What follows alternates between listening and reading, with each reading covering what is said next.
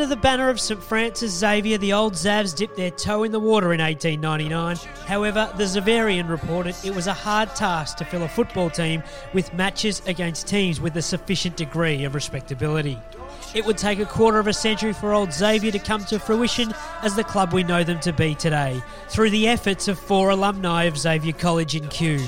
Alan Keane, Dan Webb, Harry Considine and Maurice Quinn showed the initiative, organisation and enthusiasm required to build a club from scratch. The inaugural 1923 side became renowned for its perseverance and spirit, much like the Zav sides that have preceded them. It's incredible to think this powerhouse side spent 58 years searching, fighting and trying to capture that elusive first senior A-grade premiership which sits proudly in the Toorak Road club rooms back in 1981. From there, they've become the biggest, boldest and a club to envy in A-section, claiming a further 13 A-grade titles, including a VAFA record run of 6 straight flags between 1995 and 2000.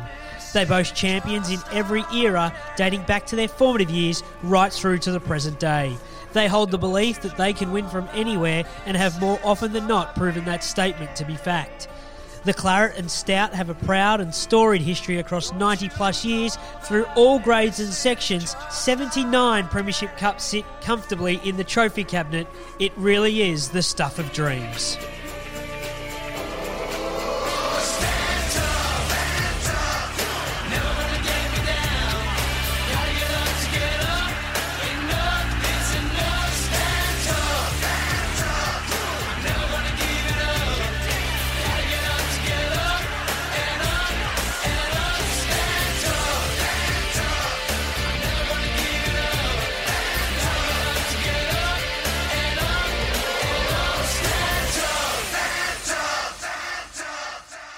Hello everyone and welcome. This is the Club in Focus podcast. My name is Joe Pignatara. I'm looking forward to bringing you all things old Zavs in this edition, and it's all thanks to Mequicare. They're a proud partner of the Amos, been around since 1959, a not-for-profit organisation, and one man to help me do it all in the next hour or so is the voice, the face, the best-looking man in the competition, Mr. Nick Armistead. Hello, Nico. Joseph, is your Zoom not working again, mate, with compliments like that? Clearly can't see beyond your nose. Very, very excited following that introduction. I think it's really funny that, as the Xaverian reported in 1899, that they struggled to find games against teams with sufficient degree of respectability. I think that is a fantastic quote.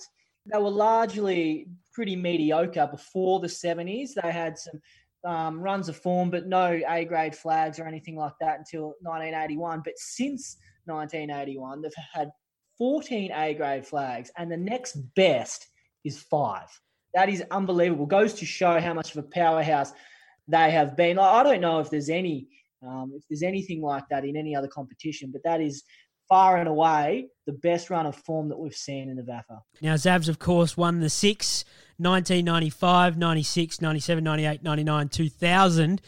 And even since then, they win them from everywhere. Nico, as you said, 14 of those in A grade, 3 in B grade. C, they've won twice, and the first one was in Division 1, giving them their 20 senior flags. What about this overall? As I mentioned, 91 seasons in the competition, 79 premierships to boast about. Ooh. If you do not mind, my favourite part of the 79, 21 come from the Club 18.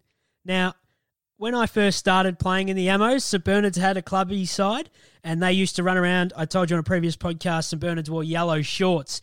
We used to play against the Crocs, the old Zav Crocs. Could not beat them. No one could beat them. 21 Club 18 flags. In fact, since 1992, of those 21, 18 have come since 1992 against the Crocs. Can you believe that run on top of the seniors run? Well, that goes a long way to showing just how powerful the club is across all sections, isn't it? Like, I mean, their thirds as well. I don't have the numbers right in front of me, but have been super successful. Their reserves are always there in September. Their seniors, as you've already said. Now, of those 14, by the way, that the seniors have won, they've only lost 5. So when they get there, they win them, which goes all the way down to the Crocs. And I'm really looking forward to one of our guests today, David Landrigan, obviously a very, very highly touted senior player, but has played in the last few years in the Crocs. So we can ask him all about that. Yeah, magnificent story is David. He's going to join us. He's the club games record holder at the moment, sitting on 311. There's a current player who we've spoken about a lot in Ammo's podcast and on Match of the Day coverages, Matt Chopper Hanley closing in on 300. I wonder if he'll get there, Nico. I wonder if he will. He's played, I think, 120-odd consecutive senior games. Later on in the podcast, we'll go through those exact numbers, but David Landrigan is going to join us. So is Jack Bowen, a man who was pivotal and instrumental in turning the club fortunes around.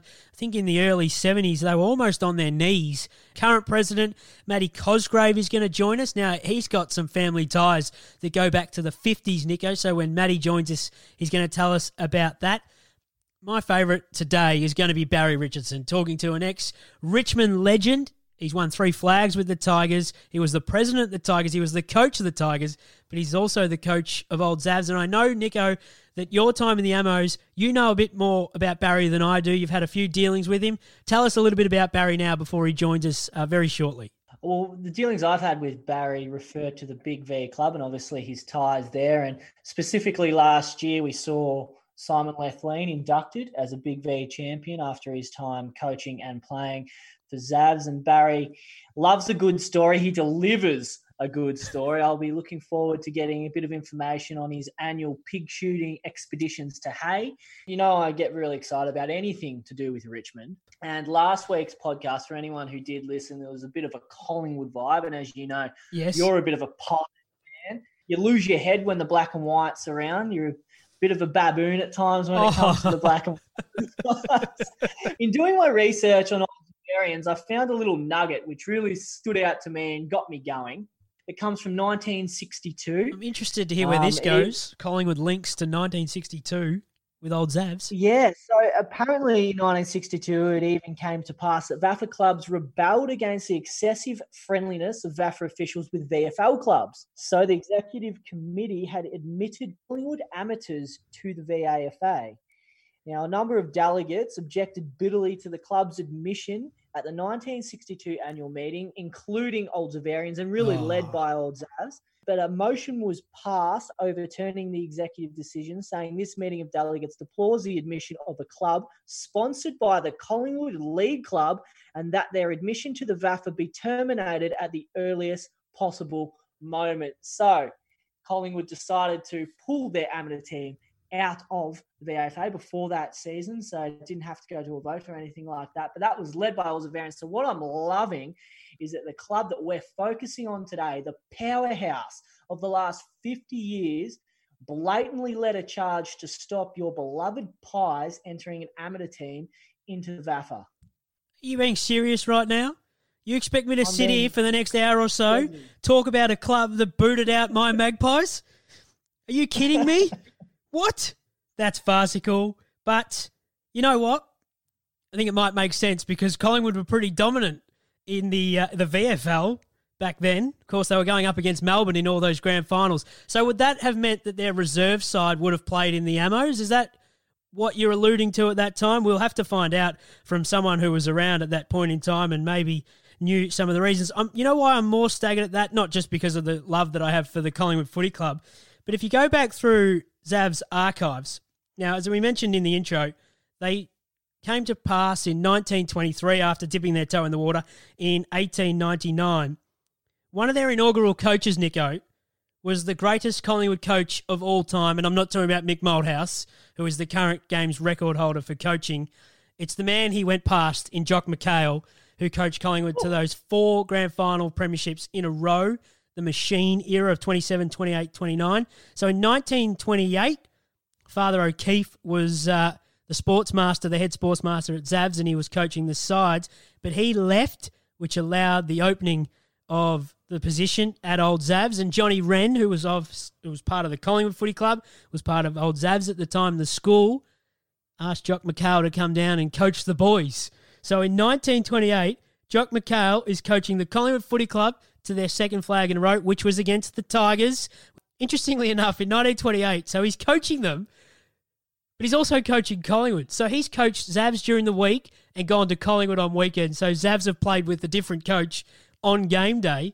In 1929, he swapped it round, couldn't get to training on a Wednesday because he was at Collingwood training, appeared at some games, I've been told, through my research, Zavs on a Saturday. And then in 1930, when Collingwood are going for 4 in a row, he couldn't continue his position coaching the old Zavs. But then they've gone and shot Collingwood in the foot 30 years later. So you get the greatest ever coach, and then you kick him out of the Emmos. What is going on there? That's amazing to me because, as we've spoken about already, there was a mediocre period for old Zavs prior to the 70s. And so they've got Jock McHale at the helm. Granted, he's not there full-time. And while he's taking Collingwood to the ultimate VFL premierships over here, on the other hand, he can't take Zavs to flags over here. I think that's absolutely amazing. And the fact that they've got that sort of connection with Jock McHale and those sorts of names who we will delve into today is really, really amazing. I think some of the names that we're going to come up with today will amaze people. I was blown away yesterday doing some looking over the names of some of the coaches that they've had, just the coaches. So Jock's obviously at the top of the tree. Michael Green played for the Richmond Footy Club. Grant Thomas, of course, was the St Kilda coach. He was there in 1992. Matty Hanbury, 93-94, of course, the father of Dan Hanbury, director of footy at the moment. Barry Richardson, who we're going to chat to. Michael Sholly's name is there, 2003-2004. Of course, he was the former CEO of the Emmos. I think he came with me to New Zealand in 2010 as part of that Big V trip. Oh, he came with you, did he? Yeah, he came with me. Michael came with me. I put him in my bag and he came with me. Simon Lethlean, as we mentioned, Andy Gowers, of course, and in more recent times, James McDonald was also part of that coaching fraternity. These are people with AFL, VFL experience that are coaching the old Zavs, and it's no wonder, Nico, this side has been so dominant since 1981. It is incredible. Also, the Croc side of things is incredible. But in all of the research and the talking to the people that we've had, is there one thing that sticks out that you can't? We should also mention, of course, that in recent years they've included their women's sides as well, who are slowly finding their feet, and no doubt once they do, they'll become a dominant powerhouse as well. It's just what old Zavs do. But is there one thing that sticks out for you that you can't wait to look forward to across the next 60 minutes or so?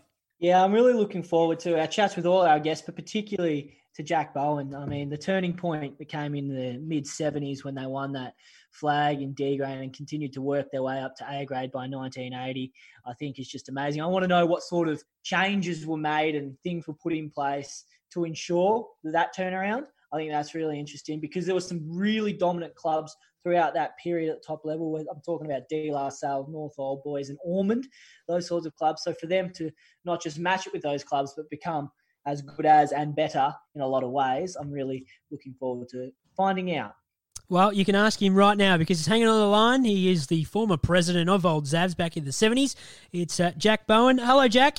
Hey, boys. Good to hear you.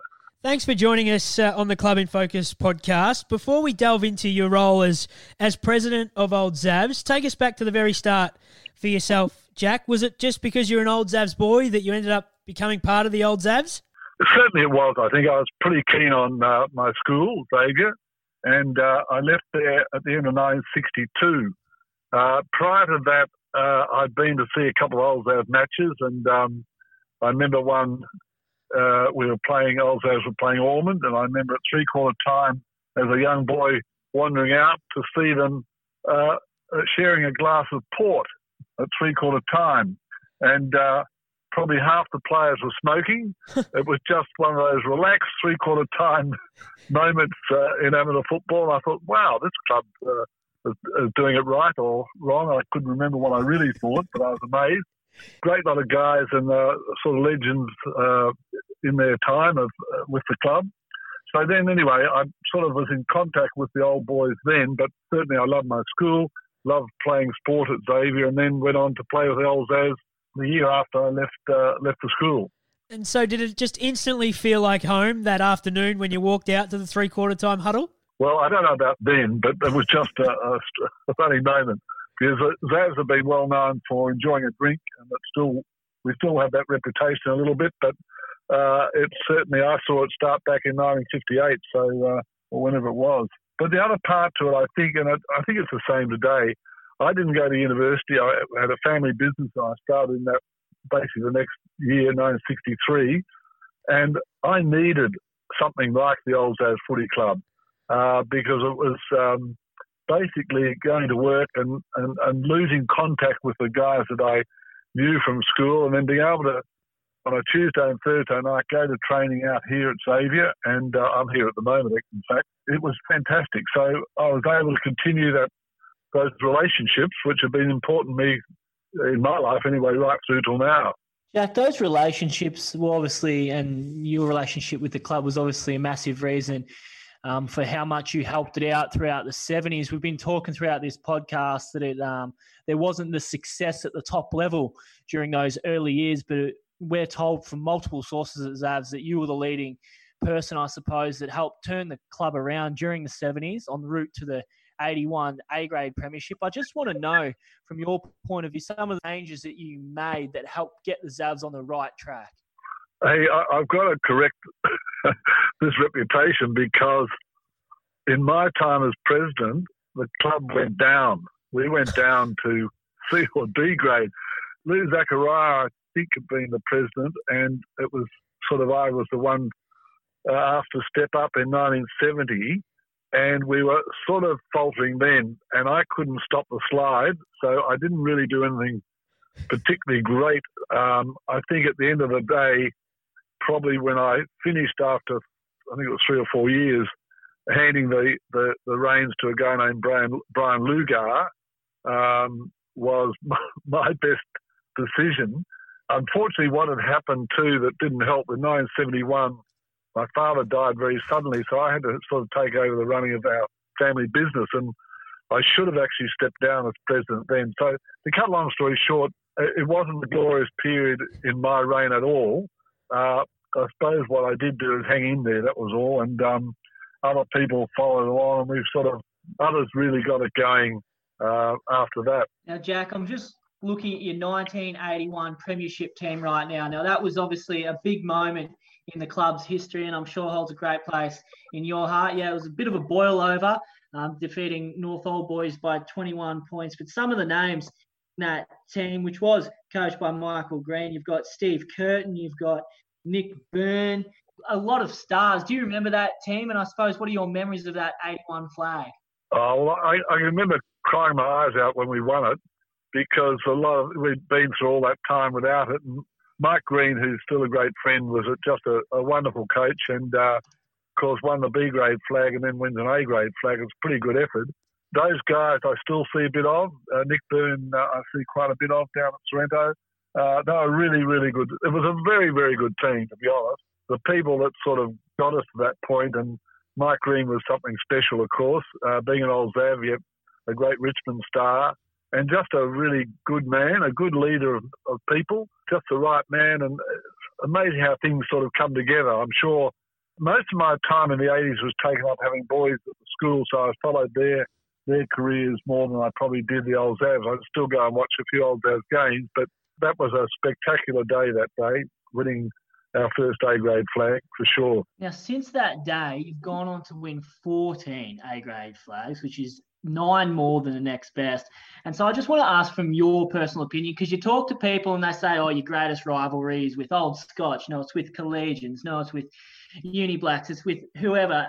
Now, your grand final wins have come against Collegians twice, Uni Blues twice, St Bernard's twice, and Scotch twice, whereas those 5 losses in that time have been Ormond twice, St Bernard's, Haileybury, and Collegians. In your opinion, who do you think is the greatest rival to Old Xaverians?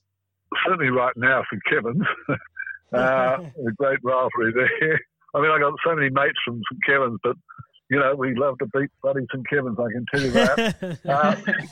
Scotch is the same thing. I mean, great friends from Scotch, always love. Look, you'd love to beat all those people you've mentioned, but we had that great run. I mean, from 95, of course, through to 2000, 6 in a row, and then 03, 05, 07, 09, 10, 13 and 16. It was a fantastic run, and it's hopefully not over. Yeah, as far as rivalries, I mean, respect them all, though. Respect them all. I mean, Collegians were a wonderful club back when I played, and they've just battled on so well over the years.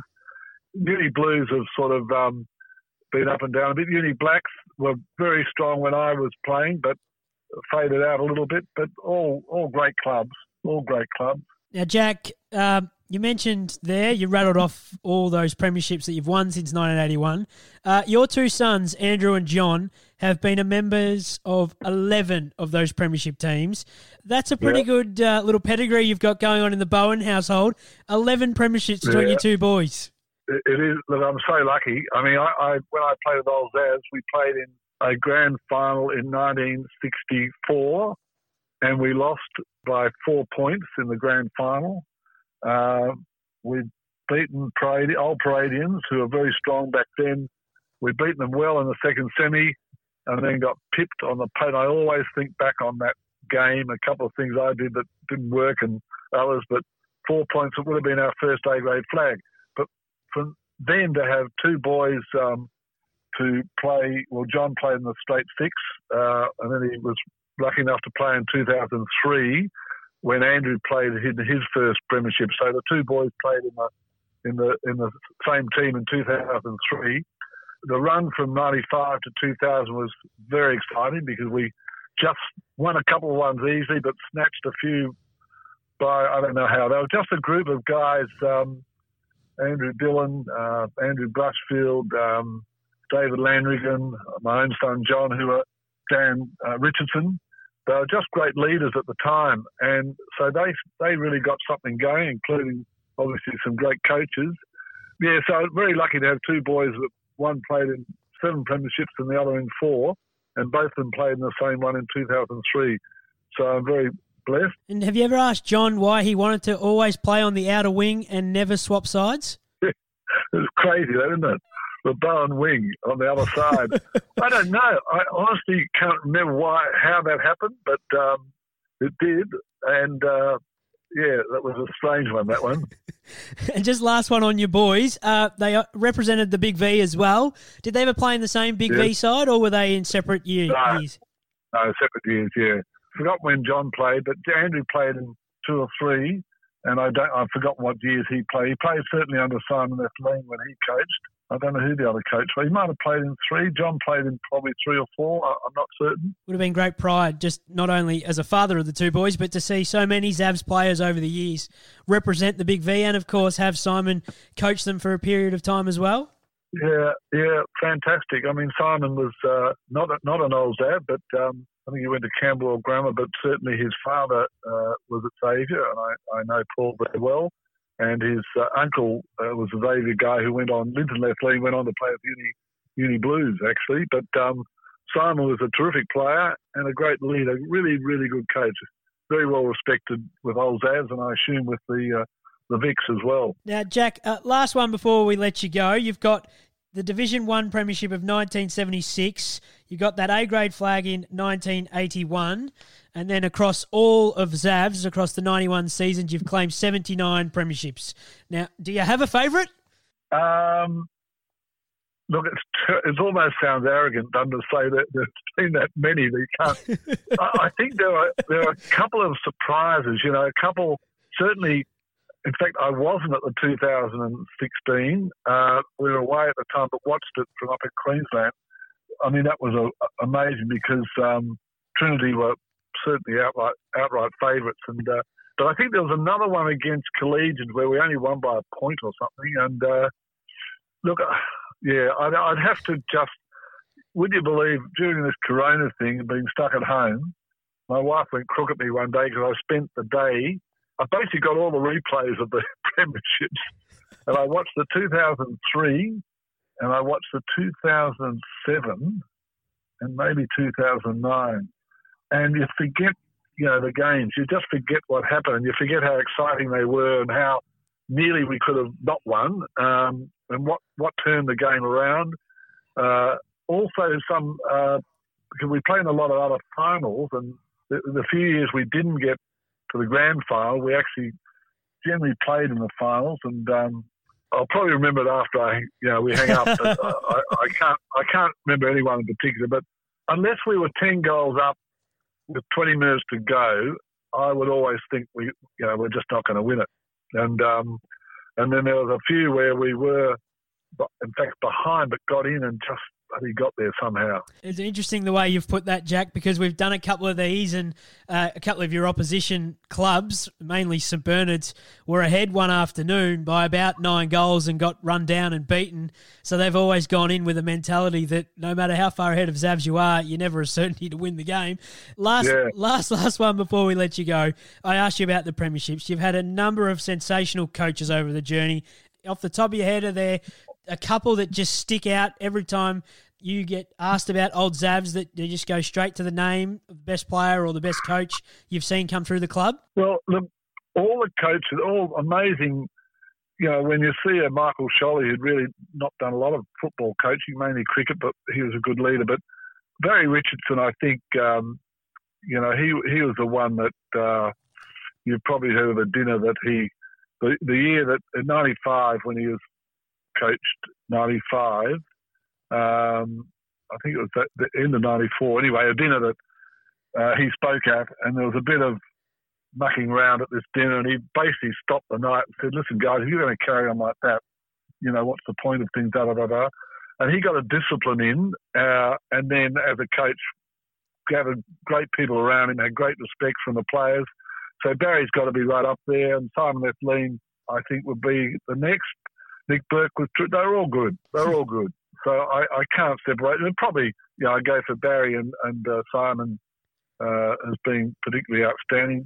Tim O'Shannessy, amazing when you think of Tim. He went on to coach, I think, certainly a couple of other clubs, but he had a great way of connecting with the boys, with the men. It's all about connecting with the guy, having respect for the players, almost wanting to play for the coach necessarily rather than the club, I think. And you need a coach like that. It's been fantastic to go down memory lane with you, Jack. And, of course, the Bowen name is a household name at Old Zavs, not only with yourself but with your two boys representing them so fondly over the journey. 11 A-section premierships is the envy of all the competition. We really appreciate you giving us some of your time on the Club in Focus podcast. Jack, take care. Good on you, boys, and thank you for inviting me. Terrific. Nico, Jack Bowen played over 100 games with Old Zavs in the 60s. His son, John, never played a bad game. He played over 200 games. And Andrew Bowen played well over 100 games. And as we just mentioned, 11 A-section premierships between the Bowen brothers. Phenomenal. I'm so jealous. I'd just love to have one, let alone 11, if you don't mind. You'd be lucky to get a game in that croc side at your best, my guess, mate, at this point. No, that was absolutely fantastic to hear from Jack. Obviously, what stands out to me, there's quite a few good stories in there, clearly, but his first memory of the guys drinking port and smoking at the three-quarter time huddle, I think, is just an absolute ripper. And where they've gone to since then is just simply amazing. Nico, there's another man who's been instrumental in the Old Zavs, and he's been around for a very long time. He was, at one point in his career, doing the role that you're currently doing at the moment, the head of media and communications with the VAFA. His name's Michael Fitzgerald, and you've known him for a very long time. Before we hear from Fitzy, we're going to replay a bit of Fitzy from last year's Match of the Day coverage. Your involvement with him, your time spent alongside him, did you have much to do with him when you took over the role? Was he a mentor of any sort to your good self? Well, Fitzy's always been involved still because he's always been at Inner FM, as you know, our radio broadcaster for 25 years, up until last year. And I think the thing that stands out for me when it comes to Fitzy is his knowledge of the history of not just Zavs, but the competition. I mean, there's that many spreadsheets at HQ where he's got all the games and all the premiership winners and all the scores and all that sort of thing. I mean, that's something that he started when he joined the Amos in the late 2000s under Michael Sholly. So I'm really interested to hear this because I wasn't here at the time when you did this interview with Fitzy to hear about himself from a younger age and how he got involved with the club. Well, let's go back to 2019 where we caught up with Michael Fitzgerald on the RSN Carnival Match of the Day coverage. I began my amateur football life, I think I was about 14, going to school at St Ignatius College in Adelaide. That was the year that the Old Ignatians was formed, and they're a brother school to Xavier. And I began there as a boundary umpire and then a goal umpire. And when I left school, I joined the club, played a few games, but was into administration from the very beginning, and spent 10 or 11 years there before I went overseas, became a life member of the club, one of the early life members, and was president of the club for a while, and went back to Adelaide, got involved in amateur footy again with my old club for a while, moved to Melbourne in 98 and hooked up with the old Zavs in about 2000, just the tail end of their straight six. And apart from a couple of short stints in Adelaide and a 3.5-year stint at the VAFA where I was the communications manager, I've been at the old Zavs ever since. So. And how proud are you of coming across from Adelaide and being a part of this footy club? As you said, you came on at the tail end of all that success, but it's continued to follow them even in recent times. Look, it has. And look, it's no accident, because, I mean, the reason that I was attracted, I was asked to come down by a very good friend of mine who was no longer with us. I soon found some acceptance there, and I think like all good clubs, it doesn't matter how strong you are, there's always something else to do, and something more that can be done. You know, it's footy clubs are never the finished article, and at the end of the year, whether you get relegated or whether you win a premiership, you start again. And, you know, there's always people moving on, and, you know, this one's going overseas and the coach can't do it anymore, or the president's retiring, or, you know, someone that's been the linchpin of a certain part of the club for years is no longer available. I mean, and it's a real reshuffle every year, and it's not so much a pride that I have about my time with the old Xaverians. I just feel really lucky to have met so many great people along the way, and we've worked shoulder to shoulder on different aspects of making our club better. We think we're the best club in the amateurs. We're certainly nearly the biggest, but we also recognise that there's a lot of improvement that we can all make in terms of being stronger, and for that matter making our competition stronger, which is really important. The old Zavs don't ever believe we can't win the flag if we've got the ticket to Elsternwick. We've won so many in the past there, so many when we haven't been the best side for the year, so many when we haven't been best side for the day. When we're the best team, we always win. In all your time watching footy, are you surprised at all at how Jason Holmes has come on? This is a guy from America who's gone from strength to strength at AFL level when he got experience. Last year he was outstanding, and this year it looks like he's even better. My assessment is that he is a little more polished in terms of skill and also in terms of understanding of the game. I think that happens. I mean, Homer was a fairly decent college basketballer. He's got some very good ball attributes. He's solid overhead. He fights for the ball on the ground. You know, he follows up his own ruck work a lot of the time. And, until he was 25 years old, he never kicked a Sharon. Well, he's getting better at that too. I love listening to your insights on all of this. I think it's fascinating. I think you can speak with some passion that only Zavs people tend to hold. So there's Michael Fitzgerald from the 2019 RSN Carnival Match of the Day coverage. Nico, one thing that we asked him about during the interview was Jason Holmes, the influence of him as the current day starting ruck for the old Zavs. And why we left that bit in was because Holmesy's got a story and a half to tell. He's our age, Nico, nearly 30. He's from America. Up until 5 or 6 years ago, had never touched a Sharon in his life. Of course, gets recruited to St Kilda in the AFL as a crack at the big time.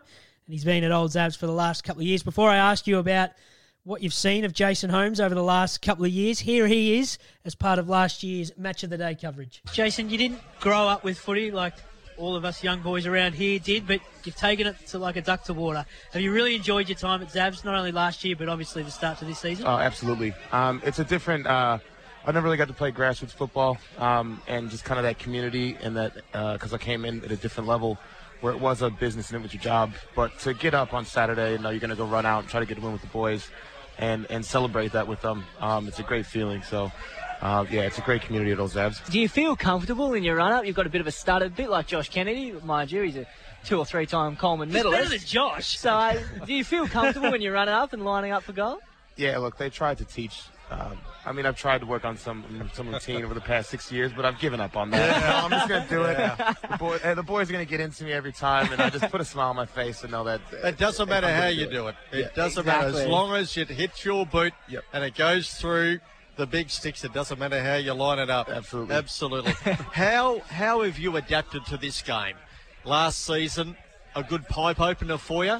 Coming into this year, how have you thought about how your season's going to play out? Yeah, well, again, it's the game plays pretty quick at this level. Guys get the footy, and we look to take it on and get the ball forward. So I don't really have too many opportunities to spread forward because we're playing so quick. But it's just as much as I can, just support the defense when I can get down there, get the ball forward, get it in the mid's hands, and if you can win that battle, leaves plenty of opportunity for the forwards to go to work as well. So it really is just, can you, in my mind, as a midfield group, if we just win at the source and everyone else is doing their role as well, we can help them.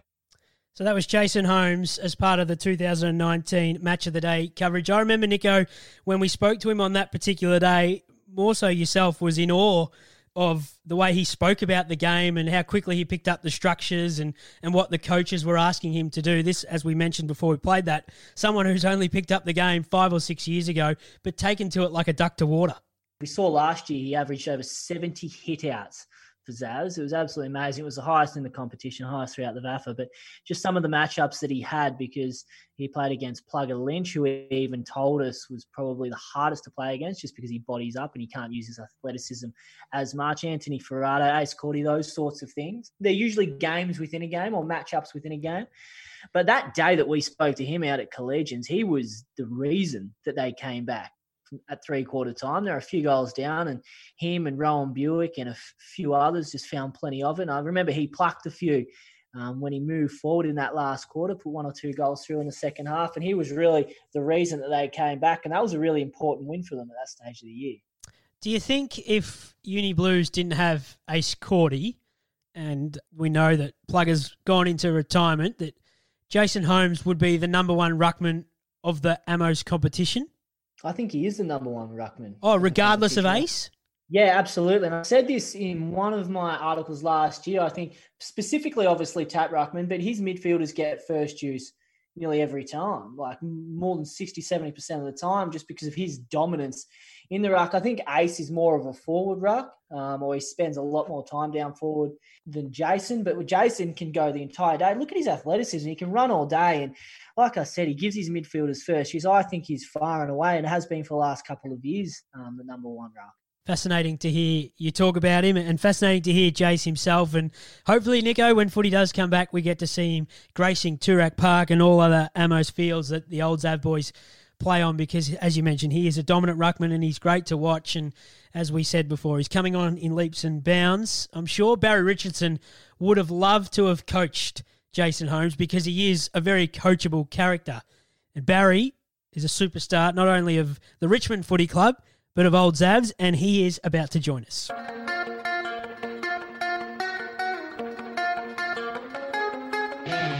The siren signifies the end of this one, and we can declare that Old Zaverians are the 2007 premiers. Coming through, Handley looking for the boundary line. There it is! Time has been the nemesis here of D-Last this afternoon. But congratulations to Old Zaverians, who controlled the match for most of the day. There it is there, the siren sounds. And Old Zaverians are premiers in 2013. Goss unloads long, but Fergus Stewart will duck it. There's the siren. The siren has sounded, and Old Trinity have gone down by 7 points here to a rampant Old Zaverians. Well, Nico, I'm very excited about our next guest on the Club in Focus podcast. We're looking at all things Old Zavs, and we're going to go back to 1995. The senior coach in this particular year helped them start their run of 6. I'm talking about Barry Richardson, and he joins us on the line. Hello, Barry. Hi, boys. How are you?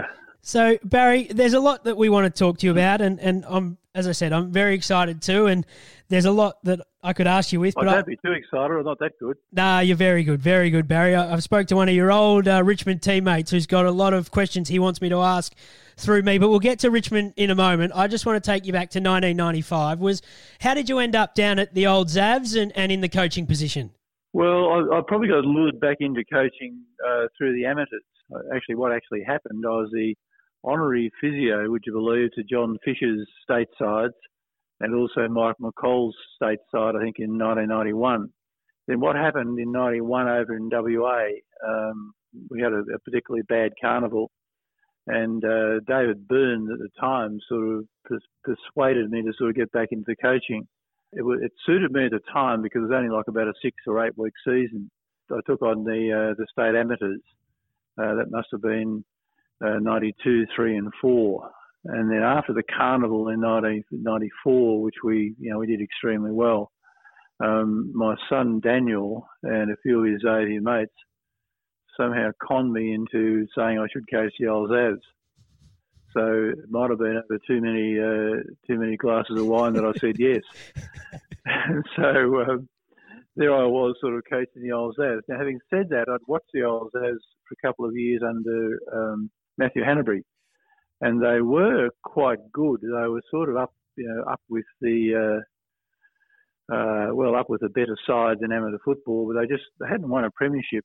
They only won one in sort of something like 73 years. It just probably frustrated me that I sort of saw a fair amount of talent there, but they just didn't really quite know how to sort of take the next step, I suppose. I came in there with a reasonably tough attitude, I suppose. Hopefully not too tough, but a reasonably tough attitude to sort of try and just raise their standards. And in doing that, I was lucky enough to have Ben Buckley, now the chairman of North Melbourne, was looking for a place to have a game, and somehow he was put on to me. I also lured Anthony Leoncelli back to play. He was thinking of playing Cooey Rupp actually for money. Then Paul Tuddenham, who was an ex-Old Zaverian, he came back as well.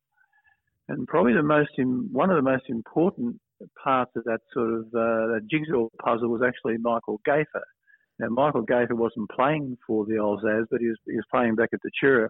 So with the advent of Ben Buckley, very professional, Michael Gaffer, Paul Tuddenham, I think what they did is help raise the standards of training and the way we went about it.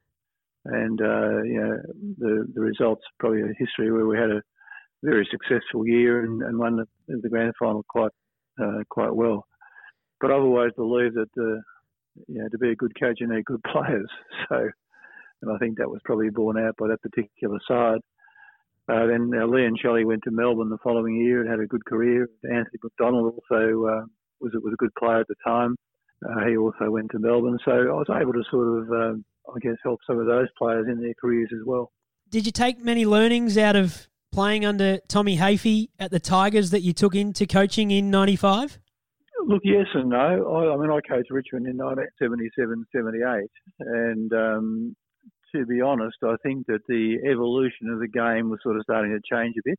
A very successful era under the Hafey regime, and part of that I think gives you some measure of what's required to be successful.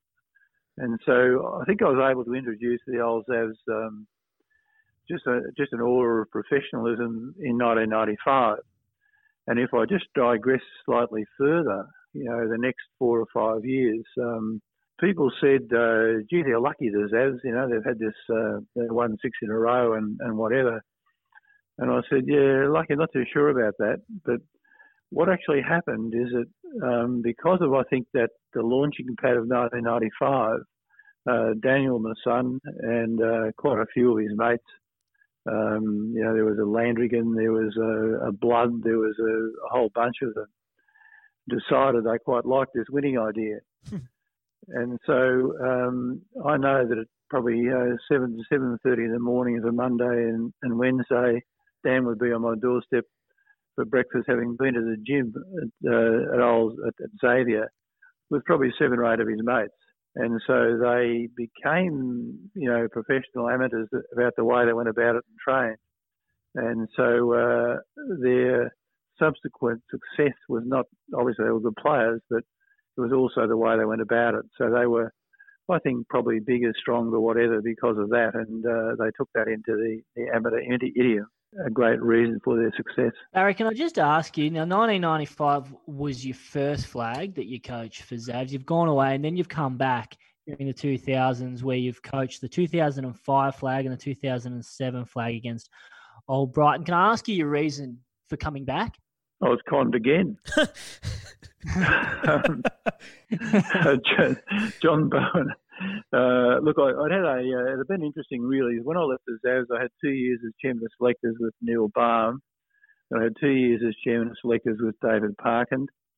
And I had 2 years or 3 years with Mark Thompson down in Geelong as chairman of selectors. So I sort of became, in some ways, the coach of the coaches. And after I left Geelong, I felt that I'd probably had a fair influence on the way the evolution of the game had been going. To cut a long story short, Xavier was sort of looking for a coach. And they came around to my home in Hawthorn, and John Bowen Jr. and Simon Hunt was the president.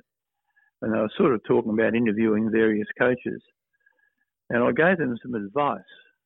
I said, now listen, if you're going to get, don't insult people by sort of, interviewing them and then sort of saying they haven't got the job. I said, find someone who you really want to coach and go to them and make sure you go down that line rather than doing a lot of interviews. So, they went away and they sort of said, oh, that's very good advice, Barry, and that's all good. And they came back about a week later and they said, look, we've identified someone. I said, oh, that's good. I'm glad you followed that advice. I said, it's you. I had to sort of talk to my darling wife, Judy, who'd been long suffering in the football world. And anyway, she was happy enough for me to do that. And look, I've got to say, to finish off my coaching career, 2005, probably one of the most satisfying coaching years I've had, because we went into the grand final as supreme underdogs with the University Blues against University Blues, who'd beaten us by about 70 points in the final game. And we kind of pulled one off against the odds. That was pleasing. And then we run us up to Old Haileybury in 2006, and I took over 2007 with a very much a glint in the eye. I didn't want that to be the finish. And so then 2007, I sort of thought I would also mentor Simon Lethlean a bit as a coach. And so that proved to be a good thing to do. So 2007, we played and won the grand final well, but Simon Lethlean, my assistant coach, I was continually giving him more of a handover role so he would take over the next year.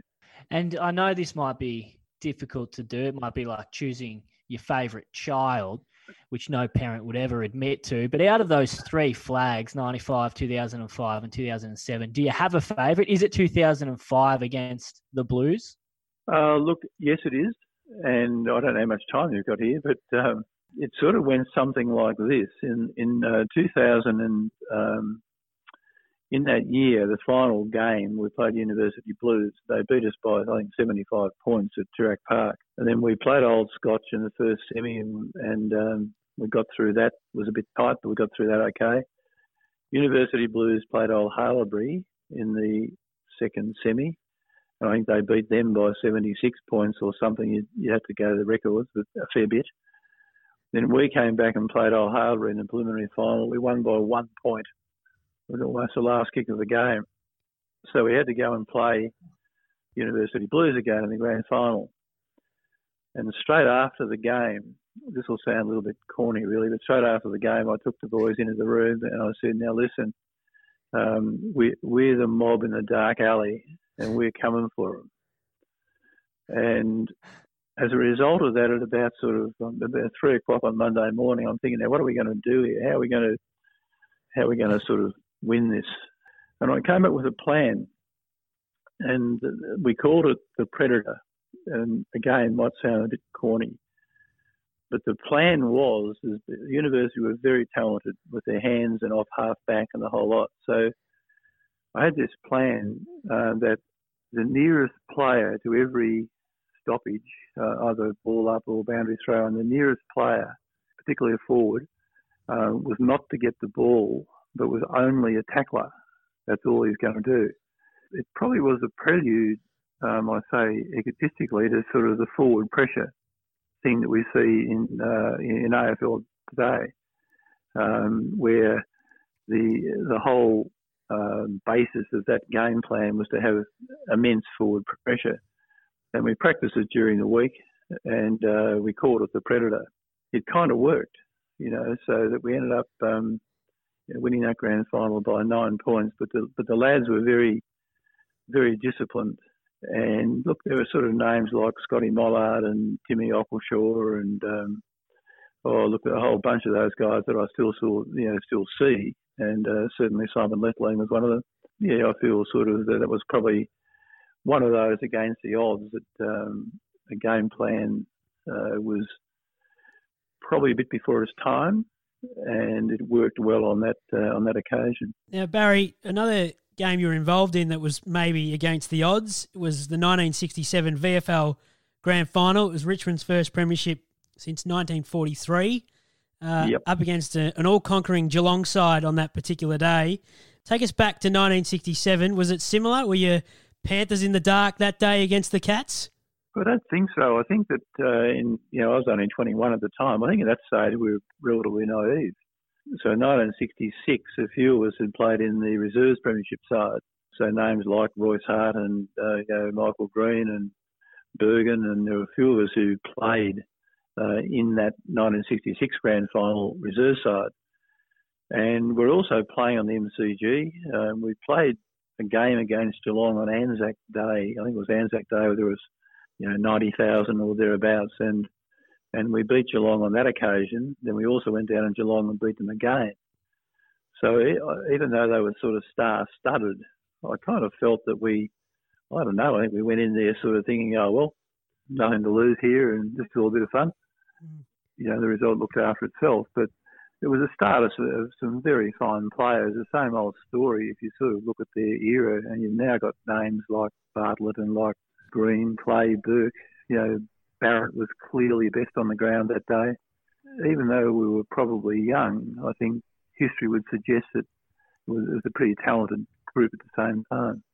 But certainly one of the great grand finals. I think the lead changed 4 times the last quarter, and one of the great grand finals, and that was fantastic.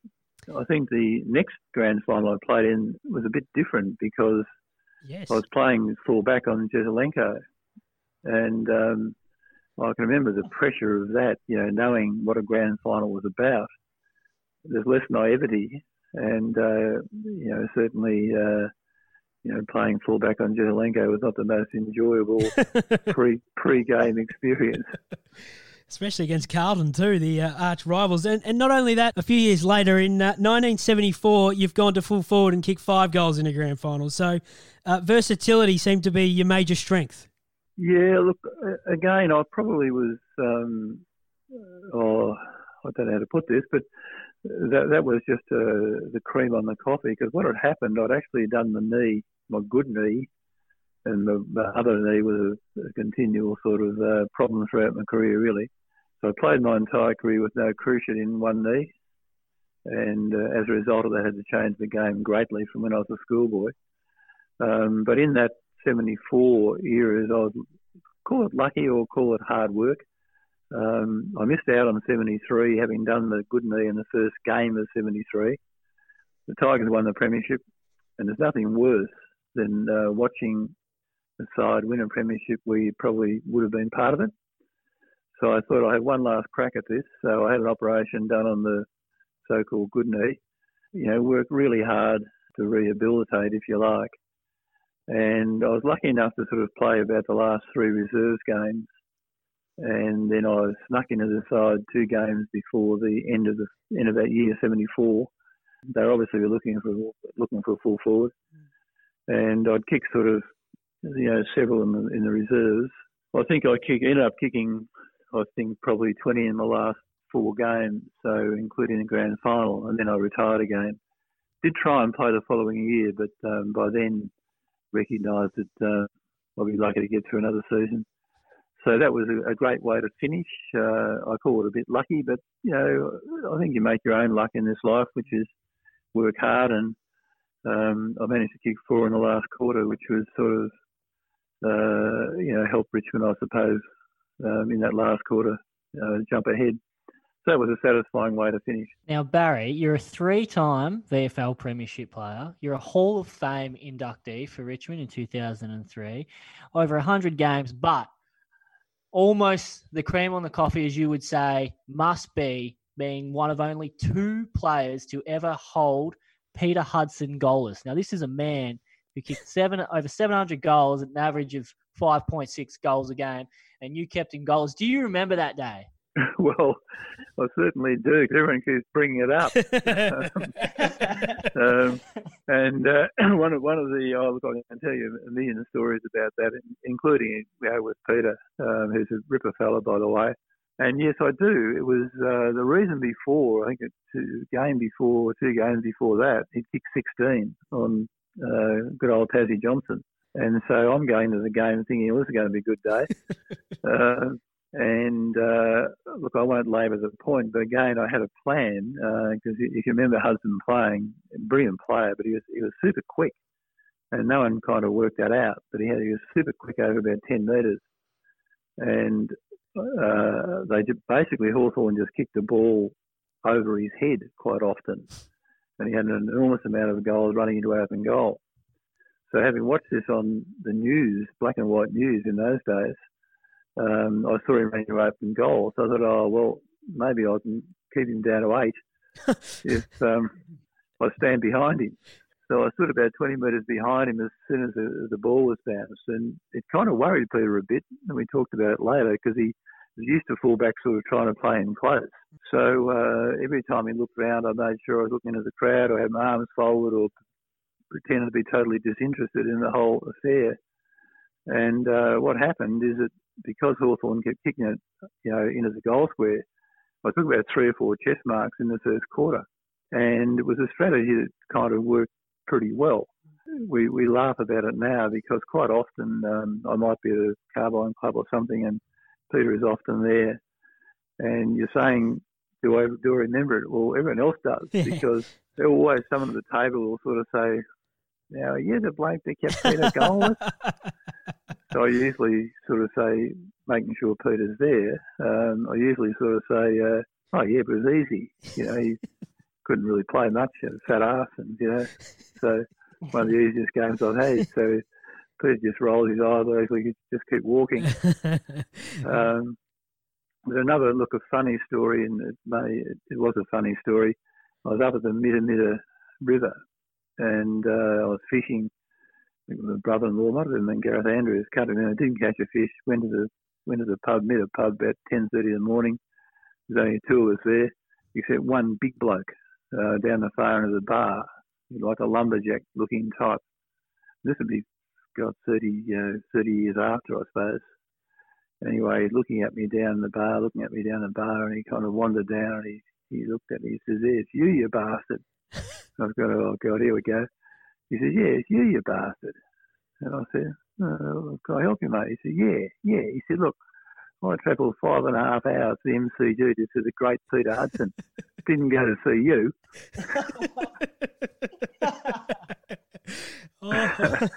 Which I kind of loved the story. It was a classic. So anyway, I think I bought him a beer and he was quite happy. But anyway, there you go. Would have made his day. Barry, just a couple of quick ones before we finish off. The significance of being given and presented with the number 17. Obviously, it's such a huge number at the Richmond Footy Club, worn by Jack Dyer, Captain Blood. What was it like when you were first presented with the number? Well, it was probably one of the major reasons, or a reason I actually came to Richmond, because in 1964, it was my last year at school. I was probably a bit like a first draft pick, I suppose. So I was sort of being, wooed by a lot of clubs. It was open slather in those days. There was no zoning. And I had offers from Melbourne, but Melbourne had played in the 64 premiership. And I figured I wasn't going to get a game there. But I was sort of throwing it up a bit. And anyway, Jack Dyer came up to the farm in Barnawappa along with Graham Richmond. And anyway, when he was leaving, he said, "Now listen, son, you come to Richmond, you have my number 17. And it had been on ice for a long time. So that was kind of a bit of a clincher, to get Jack Dyer's number 17. And that was certainly one of the reasons I probably ended up playing with the Tigers. And it was always, I think, a thing of probably even more so now, I think, as time has gone on, it's because it became a number which has been probably a bit iconic. Last one from me, Barry. I just want to go back to Old Zaverians for a moment and ask you about, because I brought it up at the start of this podcast, and it'd be remiss of me to let it go before we let you go, the annual pig shooting camping trip to Hay that you go on with your son, Daniel, and his former Zavs teammates, but quite a few of your Richmond teammates as well. Can you shed some light for us on what you get up to and how that all came about? Oh, look, I would hardly know where to start, but I actually, when I finished one particular stage, I was always deeply, still am probably a country boy at heart. So when I was at home on the farm, I used to be a bow hunter. And so some stage during a busy life as a physio, a couple of my old mates from Wodonga all rang up and said, "We're going bow hunting, you want to come?" So I said, "Yeah, that sounds like a good idea." So we went up to, the Macquarie Marshes in Warren or thereabouts, and then after a couple of years, I thought it'd be a good opportunity to catch up with Neil Baum and Neville Roberts, who are over at Adelaide, and another great of mine, and John Bartlett, the surgeon. So I got this eclectic group of guys, and we would go bow hunting. And so every so often we'd stick an arrow into a pig, and that was, it wasn't a bad idea.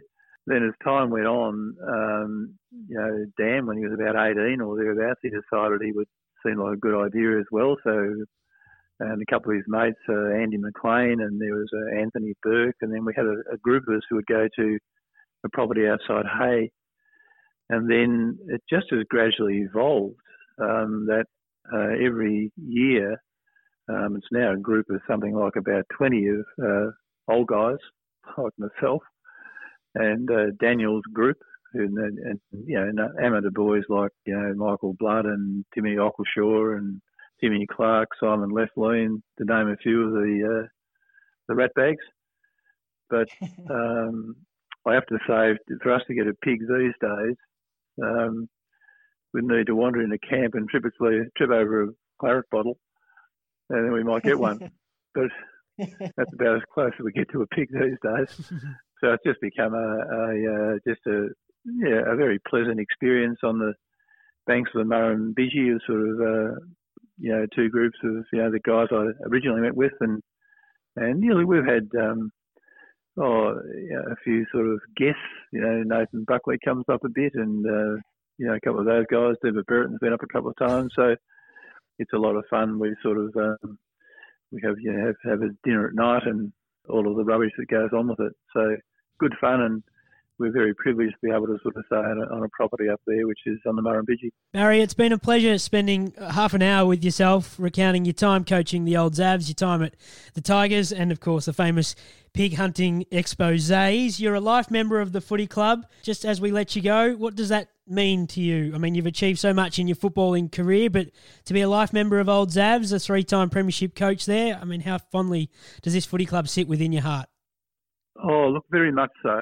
And I think that was always a great privilege and honour to sort of be a life member of, or really both clubs. So, both Richmond and the Old Zavs. But, I'm not a great spectator these days. I don't go to a lot of games. I tend to sort of, I think I've always been either fully in or fully out.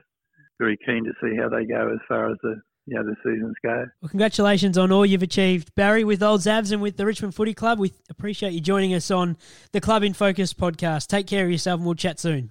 Thanks, Joe. Thanks, Nick. Well, Nico, we move from the superstar coach Barry Richardson to the superstar player, the game's record holder at Old Zavs on 311. He's part of those 6 straight premierships. He's now a member of the Crocs, or recently playing as part of the Crocs. His name is David Landrigan, and he joins us on the Club in Focus podcast. Hello, David.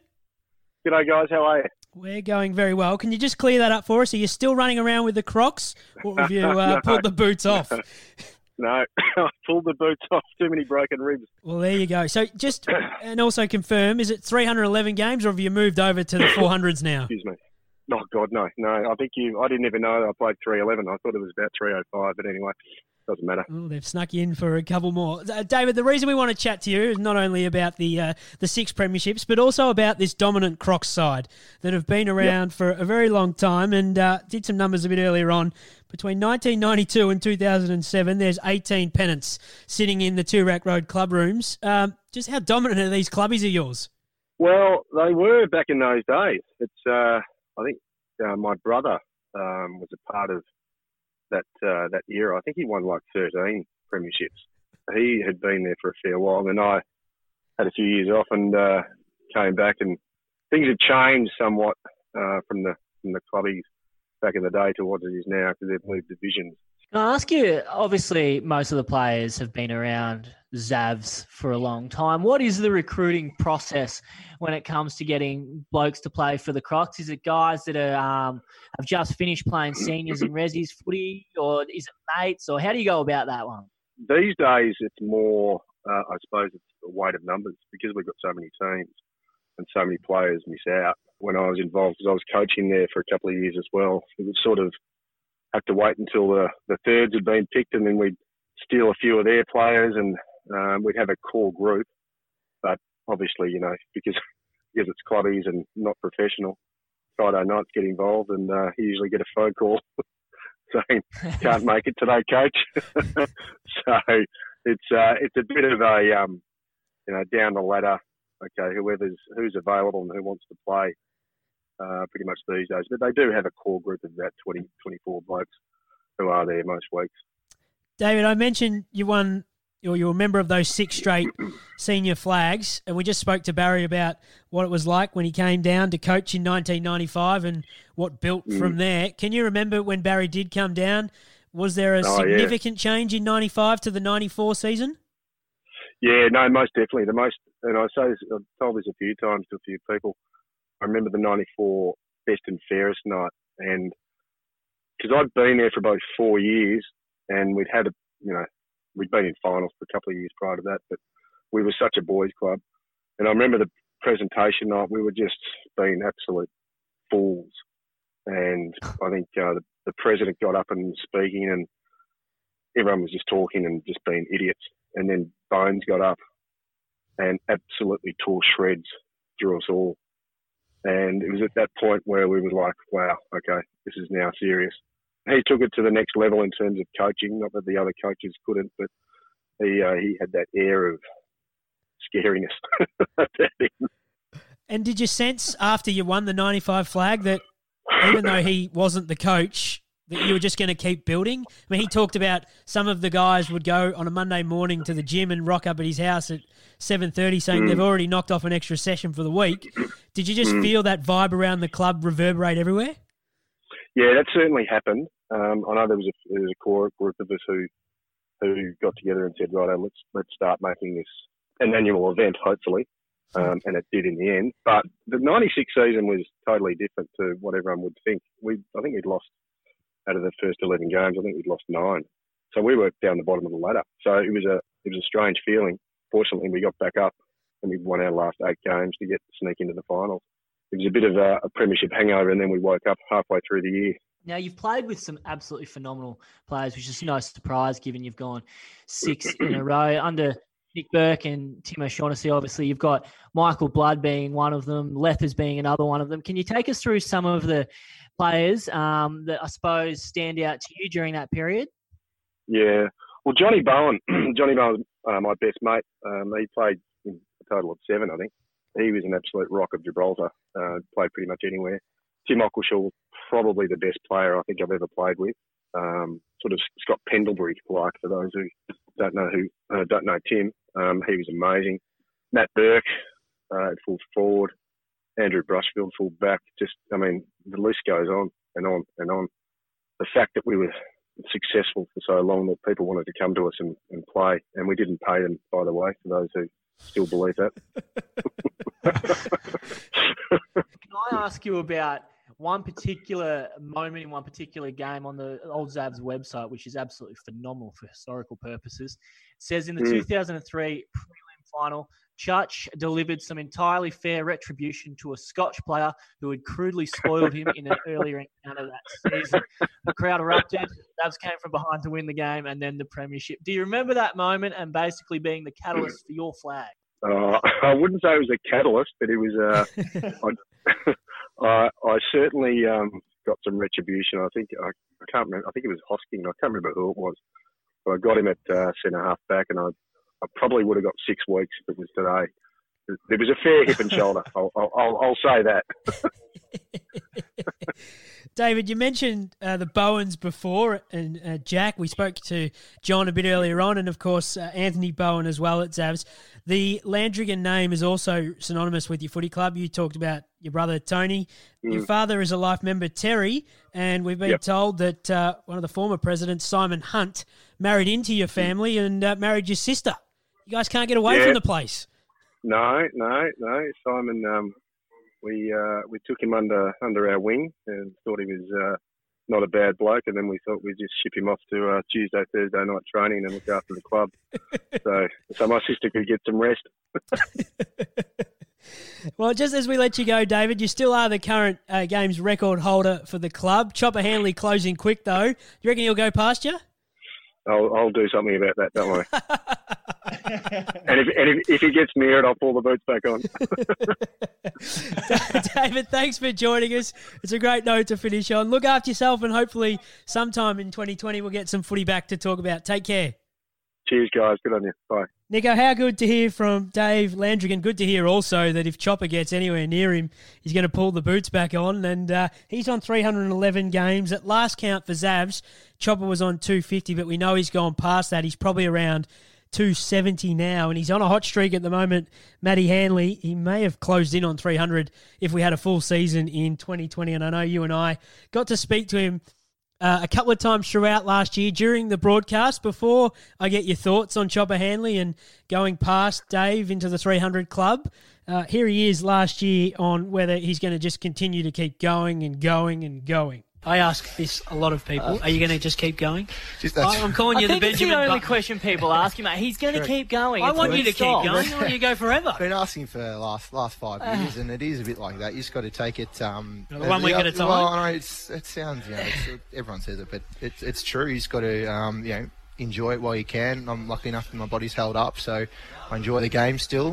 It's not a stress on my life. So while I keep enjoying it, while I'm contributing to the team, I'll keep playing. Just wants to keep going, Nico. He just wants to keep going. Oh, mate, Chopper Hanley kicked his 800th goal in the semi-final last year, and we were there for that moment. He'll go forever, the Benjamin Button of the competition. Yeah, he just wants to keep going, and I'm sure he just wants people to stop asking him that question too. It seems to be the only one that people...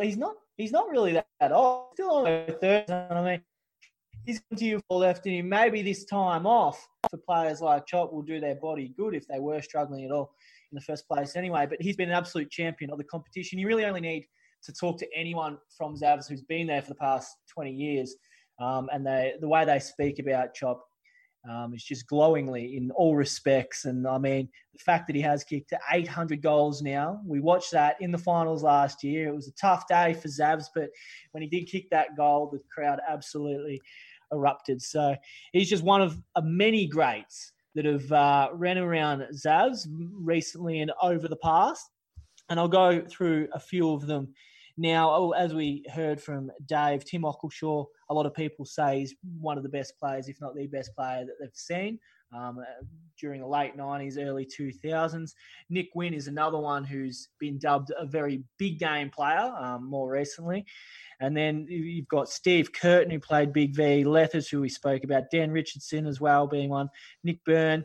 Michael Blood's one, who I interviewed for Lethers last year for his Big V induction. 4 best and fairest during a period where they're just winning flags is a real testament to how good he is running through the ruck. And then we go back a bit further and we've got Peter Slattery, Mitch McKenzie, who won 3 VAFA BNFs in 68, 70 and 72, all the way back to Frank Higginbotham, C and B section medals in 37 and 39. So it's just a long list. And I mean, that's only a few of the champions that have run around. There's a couple of others here. Andrew Dillon, he finishes on 290 games for the footy club. A couple of life members are Paddy Hawkins and Matt Hanbury. We're going to hear from Matt very shortly. He spoke to us as well last year. We mentioned at the top he's the father of Dan, currently in a director of football role with Old Zavs. So we'll have a listen to Matt Hanbury in a moment. I also just want to mention one in more recent years.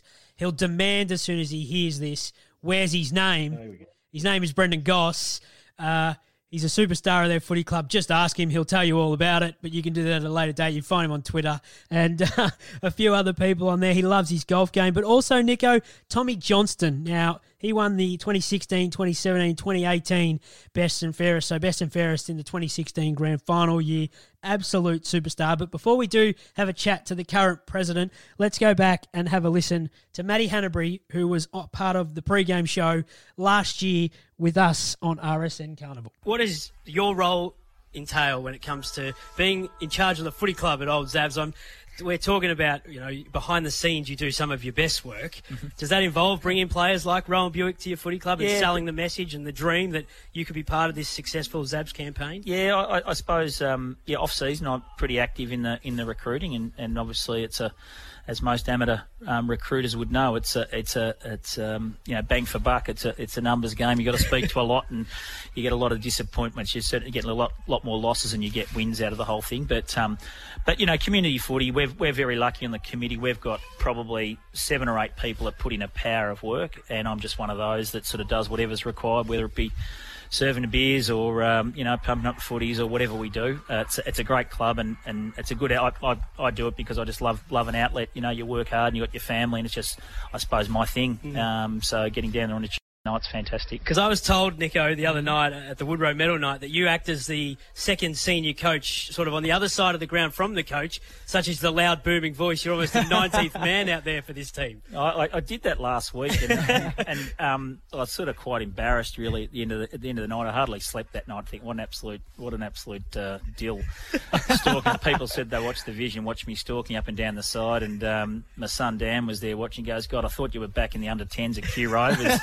Talking the boundary line, yelling at blokes. So it was, probably not one of my finest moments, but I'm a passionate Old Zav, and I probably at times get a bit too passionate about the whole thing, but I love the comp and I love the club. Well, speaking of Dan, he's obviously got a big contract to see out and quite a few more years at AFL level, but is that going to be one of your biggest recruits once he decides to depart AFL level? Oh, look, I think coming down, he's really, because of the way, this year he hardly played, so he had plenty of time on his hands, and then even the Saints often play on those odd times due to their fixtures. So I reckon he probably saw a dozen or so games this year and really enjoyed it. So, he's got a few mates down here, and, I'm sure he's certainly an interested spectator. Nico, we move from Dave Landrigan to the current day president in Matty Cosgrave, and he joins us now. Hello, Matty. G'day, Joey. How you going? We're going very well, thank you, mate. During this time, how are you finding it leading the all-conquering Zavs at the moment? You're staying in touch with every single one of those players of yours?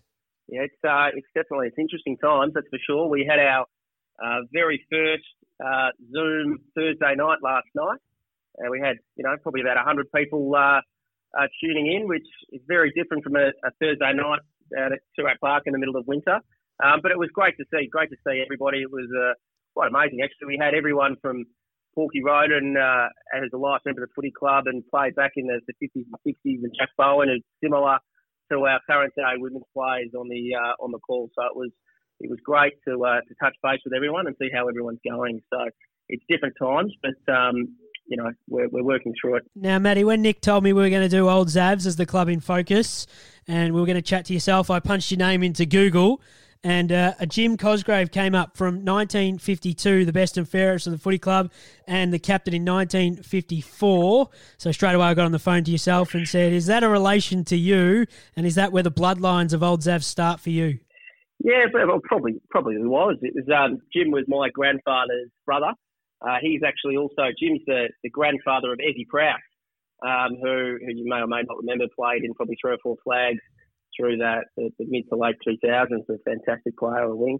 Yeah, Jim obviously was a star player back in the day, and my old man played a bit in the Crocs, and Cosgrove's been kind of synonymous with Xavier, and have most of them have come through and played at some point. But that's kind of one of the great things about the footy club. There's some great family stories. You only have to look at, like the Honan family. Gerald Honan was the inaugural secretary back in 1923, and Damien's been involved, as a committee member player and now a sponsor for a long period of time, and Will Honan's playing. So we've got them, the Bolins, the Landrigans. There's some great family ties throughout the footy club over the years. Can you remember back to when it all really started, to your playing days and before, obviously, your career-ending injuries and things like that? But do you remember as a kid being down at the club? I remember not as a young fella, probably more into my teens, to be honest. I played obviously under-19 footy, and through the under-19s, Tommy Moore, who'll probably be listening to this, was my coach, dropped me for a grand final. I'll never forgiven him. So once he did that, I realised I was probably served better. My skills probably served better elsewhere. So I hung up the boots. But I got very fond memories of the footy club. Take us back to 2015, Matty. You win the William Denton Perpetual Trophy. Is that correct? Yes. Yeah, that's correct. What's the William Denton Perpetual Trophy represent for the footy club? The Denton name's quite a famous name in the footy club. Billy, who was president before me, actually, and he's a good family friend of mine. His father, the award's named after, and it's given in honour of significant off-field service over an extended period of time. So there's been some great names that have won that award. So that was a great honour back in 2015, and also to be presented it to by Bill and the Denton boys was great, given our close family ties there as well. You came in as president in 2017, and I remember the article that came out. It had your favourite moments from over the years and your involvement with Zavs, and they were the 2009 and 2016 flags, particular Nick Wynn's last quarters. Do they still hold true to this day as your favourite moments from over the years? Oh, definitely. I think, that 2016 flag was very special. It was very much against the odds. I don't think anyone really picked us in that grand final, and there were some special performances. Winnie and Dan Noonan and those guys who played special games there. The wins when they're unexpected are definitely the sweetest ones. So 2016 and 2009 was a great one as well. I just want to quickly touch on, as president, your outlook for the club during your tenure and into the future. You've added Paul Newton, who used to be the president of Old Carey, and he was on the VAFA board for a short period. He's coming to the club to help it off-field as well. And I suppose those sort of acquisitions and where you see the club as a professional outfit over the next few years. Yeah, it's probably been discussed at nauseam, around the professionalism of the amateur competition. But we say we're a big community footy club, and we need to be as professional as we can off the field in order to be able to provide everything we can on the field. So, Paul's come across to help us with our corporate partnership program and our business networking group that we've got, and he's been a great addition. He's obviously well known amongst the VAFA fraternity and highly respected. So it's great to have him on board, working with our corporate partners to ensure they get some good value for their money. By growing that business network and helping our corporate partners, we hope to just solidify the club's future and enable us to continue to grow and provide games of footy for as many boys and girls as possible. And we've also kind of expanded the footy club even into netball. We've got about 6 netball teams now. So the club's continuing to grow, which is really exciting. I think that's going to be the way forward.